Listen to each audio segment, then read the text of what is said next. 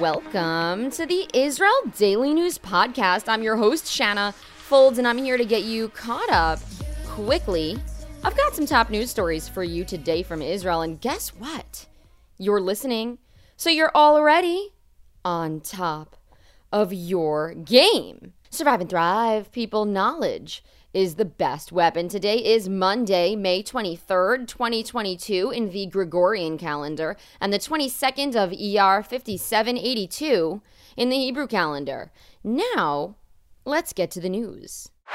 Last week, we reported major news for the Israeli government, and that is that Meretz party member Ghaida Rinawi Zoabi was leaving the government and leaving everything behind. Well, just yesterday, that's Sunday, she announced she's coming back to the party. The decision to rejoin Meretz came after a discussion with Israel's Foreign Affairs Minister Yair Lapid and other colleagues in the Foreign Affairs headquarters in Jerusalem. By the end of the meeting, it came out that Arab lawmakers do want the government to continue on, but had been displeased with how the coalition had managed items that affected the Arab-Israeli sector of society. They say, nevertheless, they want this government to move forward, and without Knesset member Zoabi, the entire government could collapse and send Israelis to the polls for a fifth election in 3 years. Zoabi apparently had felt that she wasn't able to achieve change for the Arab sector, and that she wasn't representing the needs of the other Arab leaders who were coming to her in her ear and asking her to accomplish things. Zoabi says she now understands that the alternative to the government that she was in would be putting the controversial right-wing rebel Itamar Ben-Gvir into the role of public security minister, and that she had to return to the coalition in order to serve the local authorities and help them fulfill the needs of Arab society. And she realized that by leaving the party, she was actually doing more harm than good. Haaretz reports that one of the changes Zoabi expects to see in reward for rejoining the party and keeping the government together is funds to go toward wards in hospitals that serve the Arab-Israeli city of Nazareth. That was what she wants. Zoabi is meant to be the consul for Israel in Shanghai in months to come, but the papers are barely making note of this, as her staying in the current government seat is what is keeping the coalition together and what everyone is worried about. I didn't see any news about whether she is, in the end, going to go ahead and move to Shanghai to represent. In the meantime, she's back in the Meretz party. We'll be keeping an eye on Ms. Zoabi, Representative Zoabi, for you. Iranian President Ibrahim Raisi is speaking out and threatening to take revenge on whoever murdered Iranian Revolutionary Guards Colonel Hassan Sayyad Kodayari, who was shot dead Sunday outside of his home. The killers passed by on motorcycles when they fired 5 shots. Iran blames, quote, global arrogance, which apparently is code for the United States and Israel. This is the biggest killing inside of Iran following the murder of that nuclear scientist, Mohsen Fakhrizadeh, in November of 2020. Raisi says that he insists on the serious pursuit of the killers and has no doubt that the blood of the great martyr will be avenged. Hebrew media reports say the man had been planning kidnappings and attacks on Israelis and Jews worldwide, and that he had just returned to Iran from Syria, where he was working and studying under Qasem Soleimani, who was a celebrated general and killed in a U.S. airstrike in January 2020. Iran has proxy forces in Syria because Syria shares a border with Israel, and it's quite strategic to have forces there. So whenever you hear about Israel going into Syria and striking targets at the border, it is almost always because they are Iranian or Iranian proxies operating in the area. A Jerusalem court is ruling with mercy on 3 teenagers who went up to the Temple Mount and said the prayer, Shema Yisrael. According to the law, only Muslims are allowed to pray on the Temple Mount, which is a holy site for Muslims, Christians, and Jews alike. The Israeli court ruled in favor of the minors who were bowing down on the Mount. Jordan, which is the country that technically holds custodianship of the Mount, responded saying that the decision, quote, allows extremists to hold ceremonies at the Al-Aqsa compound. That comes from their foreign ministry statement. Israel's foreign ministry responded saying this: There is no change, nor is any change planned on the status quo of the Temple Mount. The magistrate's court decision is focused exclusively on the issue of the conduct of the minors brought before it and does not constitute a broader determination regarding freedom of worship on the Temple Mount. With regard to the specific criminal case in question, the government was informed that the state will file an appeal to the district court. End quote.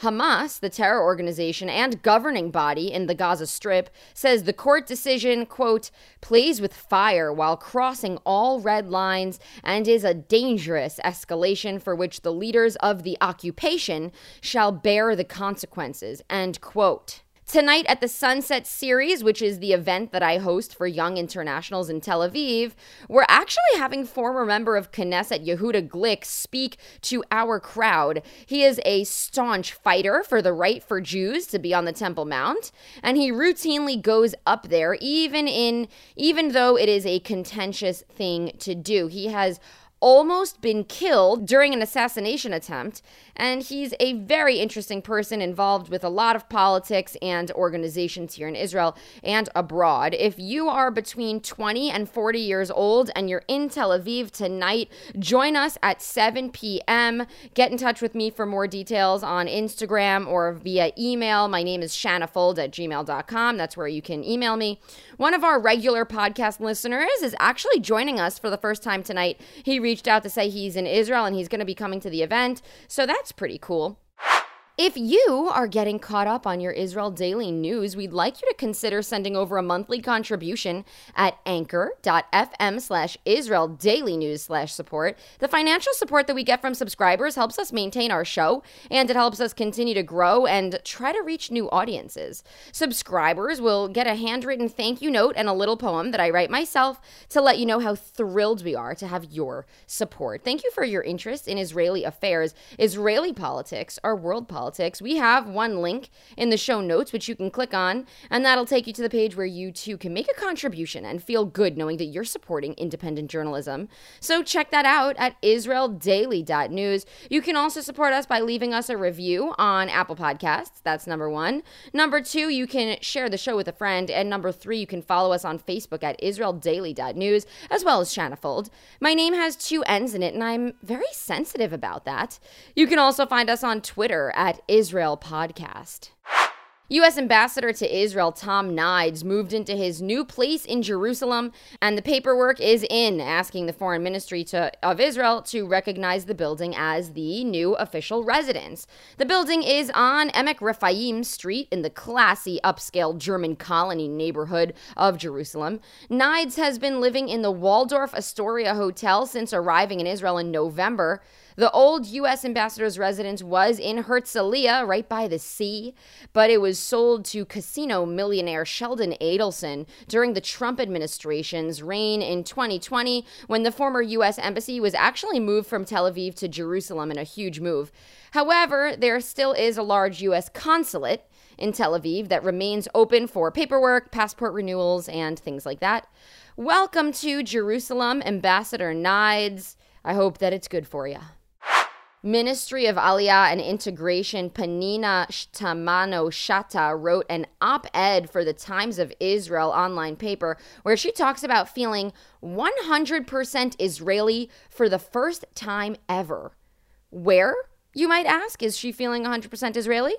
New York City at the Israel Day Parade. Yes, Jews from all over come to support Israel in a huge parade that marches down Fifth Avenue in the city that I am from, New York.